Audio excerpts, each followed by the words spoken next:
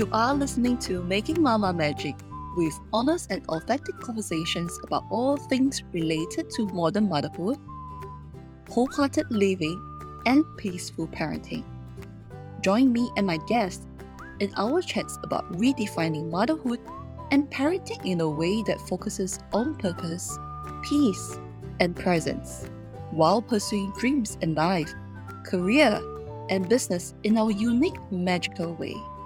I am your host, Eva, and I empower moms to parent with connection and curiosity and to own their confidence in motherhood.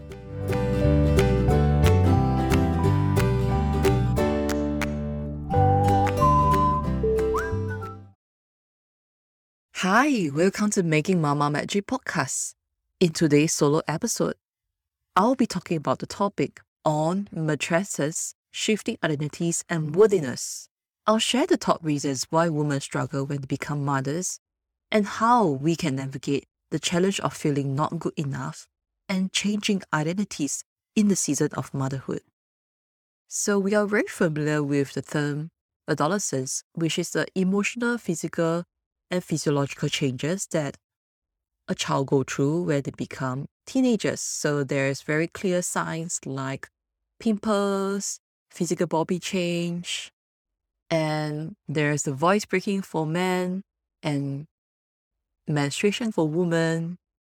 And there's a lot of documented changes and things to look out for and things to be mindful about with regards to adolescence. There's research being done, very clear understanding of what goes on in the bodies in these youths as they will be after adolescence. But the term matrescence is not as commonly known.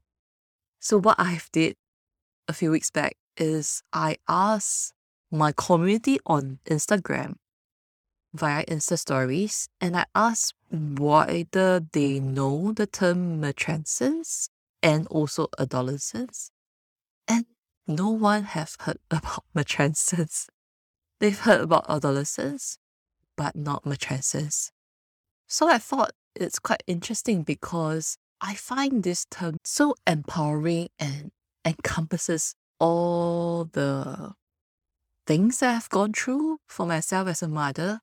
Basically, matrescence is a term coined by anthropologist Dana Ruffel, and it's the psychology, physiology, and emotional changes that a woman goes through when we become mothers.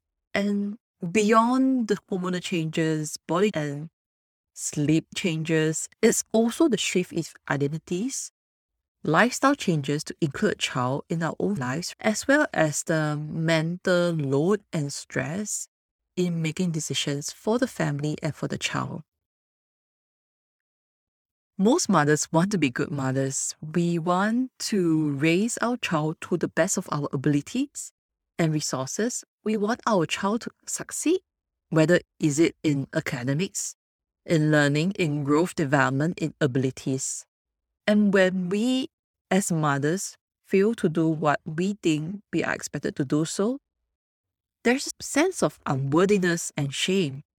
And, it makes us feel that we are unworthy because we can't do it, whether is it our child not sleeping through the night, or they are not drinking the recommended levels of milk, or they're not walking by 1 year old, or they're not interested in the food or eating healthily enough.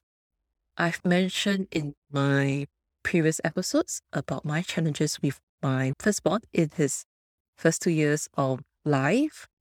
I really felt that I was a failure because he was so wakeful, waking up to 10 times each night over 12 hours of sleep. I did everything I could, from environmental changes to scheduling to routine to diet to visiting doctors. Everything that I've done did not work. So here I am trying to be the best mother I can be with sleep deprivation and all. And here's my child who was not able to sleep well and independently based on my own expectations and based on what I was told from well-meaning family, from social media, from my own perception of what sleep should be for infants and toddlers. And I tied my self-worth to the ability of my child to be able to sleep well. So in a way that has allowed me to embody this shame within me, because I felt that it was my fault, but it was not my fault. It's my child's temperament.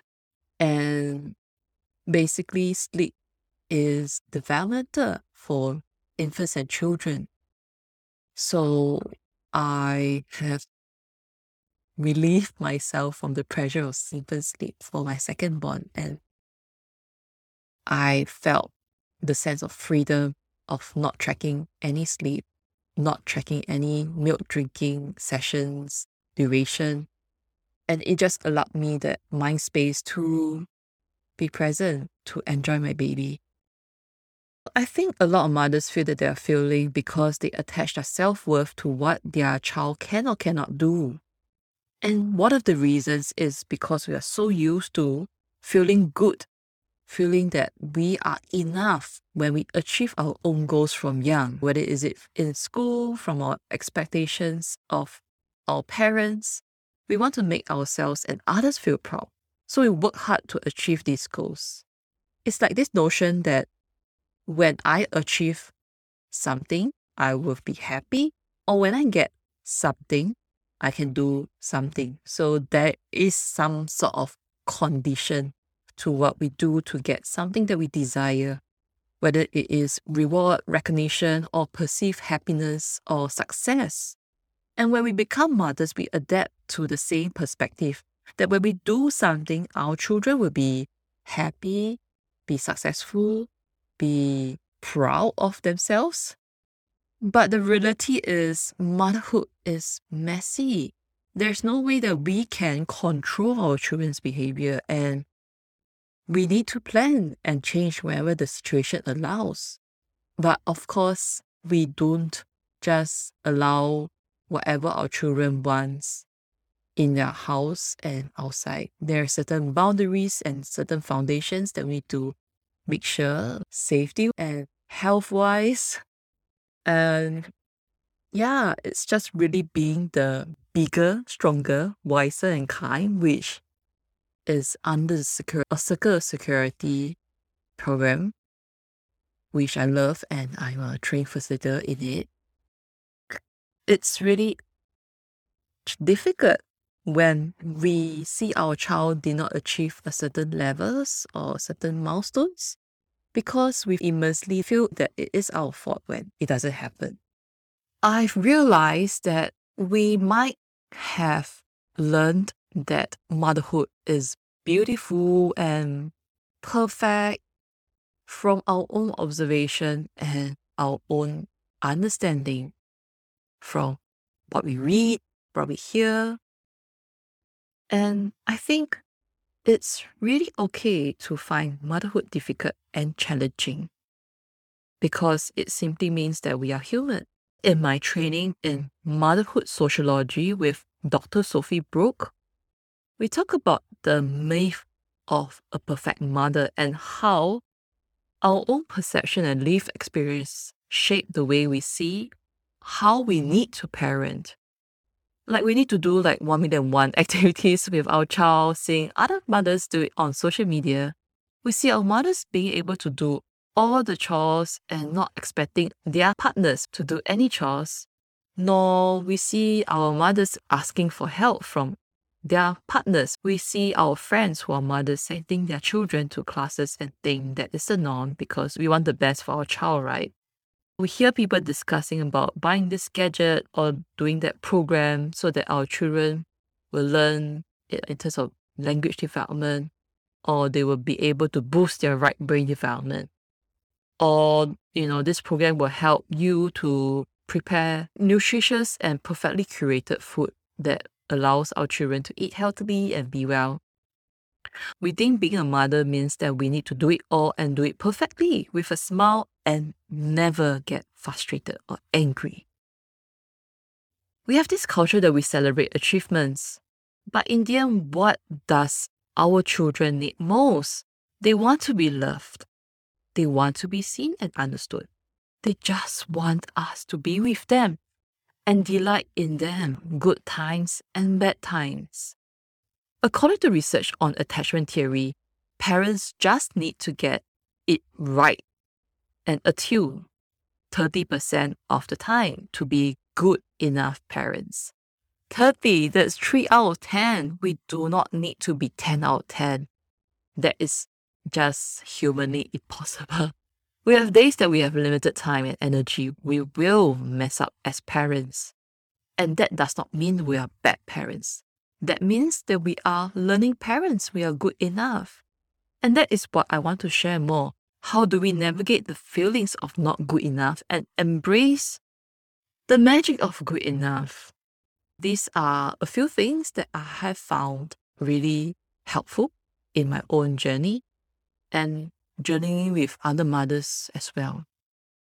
Number one, knowing that mothering is valuable work. We are working to nurture our children. It's not so-called paid by money work. It's hard work, as in HEART, hard work. On Sundays, it may not feel like you're getting the ROI or return on investment in putting your hard work and soul into mothering, but the relationship with our children is nothing like other relationships that we will have in our life. And productivity might look also different in different seasons of motherhood. In the early days of motherhood, it may feel like you're not achieving anything, but you're doing the best that you can in early motherhood. Bonding with your newborn and snuggling with them is just so sweet. I'm just thinking about those wonderful newborn days with my babies, especially my recent time with my second born, and those cuddling, snuggling, breastfeeding moments are the best. And they sleep and they drink and they just are so present and so wonderful to just be in that moment. So yeah, mothering is valuable work, and we are really putting the foundations of raising our children to be people, to be human, to be themselves in whatever they will be and choose to be. Number two is knowing that you can redefine your own motherhood experience. So I personally strongly believe that sacrifice and work-life balance and juggling need not to be part of our own experience. We deserve nourishment, connection, and alignment in life. We do not need to have it all. And all this nourishment and connection and alignment in life looks differently to different people. Some people love being a stay-at-home mom because raising children is what they find joy in life. Some love being a full-time mom or part-time working mother or a business owner because having fulfilling work and career lights them up. So you do you in any way that you do. Find that joy and fulfillment. Being a mother does not mean that you give up all our needs and dreams. We can have our own needs and dreams fulfilled. We just need to make sure that we make time and manage our energy and lean on to support, whether is it paid support in terms of money, or child care center for nannies, for helpers, or is it support from family members? And they may not do it perfectly, but I think we all have our ways to communicate to these support systems. And if it doesn't work out, then really to find someone and really supports. Allows you to trust them and know that they are in good hands. Whether is it in safety, in health. So that's really about allowing that to happen. Number three, getting clear on our own value systems. So what that means is knowing very clearly what is important to you and the family in this season of life. What is our needs, our dreams, our goals, and what do we need to have to get support from different people? Whether is it from our own company, whether is it in our own work and business, allowing the space to have flexible work hours, or allowing you to choose a work and business that fits around your own family requirements and needs, or just focusing on family in this season of life. I think it's really important to know what kind of relationship that you want to have with a child, and that helps and shapes the choices that we make and the values and priorities that we make. Some people feel that I don't want to feel that I work from 9 to 7 and I have 5 minutes to see my child before he sleeps.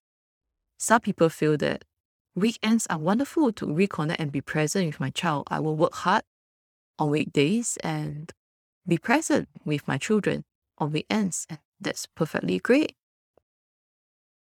Number 4 is knowing that it is okay to have conflicting emotions being a mother. It is okay to miss your freedom and can't imagine not having your children in your life. It is okay to love your child and not enjoy every single moment being a mother. It is okay to feel tired from the late night sleeps and rant to your friends about how challenging it is not having full or decent number of sleep because their child is not feeling well. Embracing this duality of emotions makes us human. It allows us to let go of the guilt and the shame that we need to love being a mother all the time. Number 5 is taking care of our health. It's hard to be our best selves when we are stressed, physically and emotionally not healthy. Identifying our triggers and knowing ways that we can relax and calm our nervous systems to reconnect within ourselves is important. Finding ways to nourish ourselves is also very important, because I believe that having mommy brain is not a badge of honor. It is an indicator that there is something off. And for me, I've gone through postnatal depletion after my firstborn, and I have seen a difference for this time around after my second birth, because I have been taking proactive steps to optimize the quality of my sleep and being more intentional in terms of looking at nutritional levels. Number 6, which is the last one, is knowing that we are the facilitators of our children's life. So one thing I love to talk about in empowered parenting is that we cannot control everything about our children. We can honor our uniqueness, understand them, nurture them, and the most beautiful thing about parenting is we allow them to flourish in their own time and in their own ways. And it's hard because we want to make sure our children turn out right and successful and be happy. But our attachment and relationship with our child matters so much. Parenting is really a long game. Working on a relationship helps really a long way, because when they grow up, they will see the family at home and us as a safe haven, and we as someone that they respect and love no matter what happens in their life, good things or bad. And they trust us, and they know that we are the anchor of their lives, and they will share all these good and bad things that they have in their lives. One of my favorite poems about raising children is called Children. I'll put the poem in the description, in the show notes, but I want to say that this is just beautiful. So I'll read out this poem, and here it goes. Your children are not your children. They are the sons and daughters of life's longing for itself. They come through you, but not from you. And though they are with you, yet they belong not to you. You may give them your love, but not your thoughts, for they have their own thoughts. You may house their bodies, but not their souls, for their souls dwell in the house of tomorrow, which you cannot visit, not even in your dreams. You may strive to be like them, but seek not to make them like you. For life goes not backwards, nor tarries with yesterday. You are the bows from which your children, as living arrows, are sent forth. The archer sees the mark upon the path of infinite, and he bends you with his might that his arrows may go swift and far. Let your bending in the archer's hand be for gladness. For even as he loves the arrow that flies, so he loves also the bow that is stable. I can talk about matresence, identity, and worthiness for hours. And I do share some of my thoughts on Instagram, as well as my online newsletter, where I talk about these topics that can support you in ditching the guilt, defining your own version of mothering, and parenting from the heart. I just want to say that all mothers are good mothers. The fact that you are thinking if you are a good mother means that you deeply care for your child. You are amazing. Keep on doing the work that you're doing to raise your wonderful children in your own unique way. If you'd like to further the conversation with me, do connect with me at Instagram at The Curious Mama, or subscribe to my newsletter where I will share a bit more about resources relating to this topic as well. And if you'd like to show your love for this podcast, please leave a rating on Apple Podcasts. This will really mean a lot to me. Till then, take care and remember that you are enough and keep on making magic in your unique way.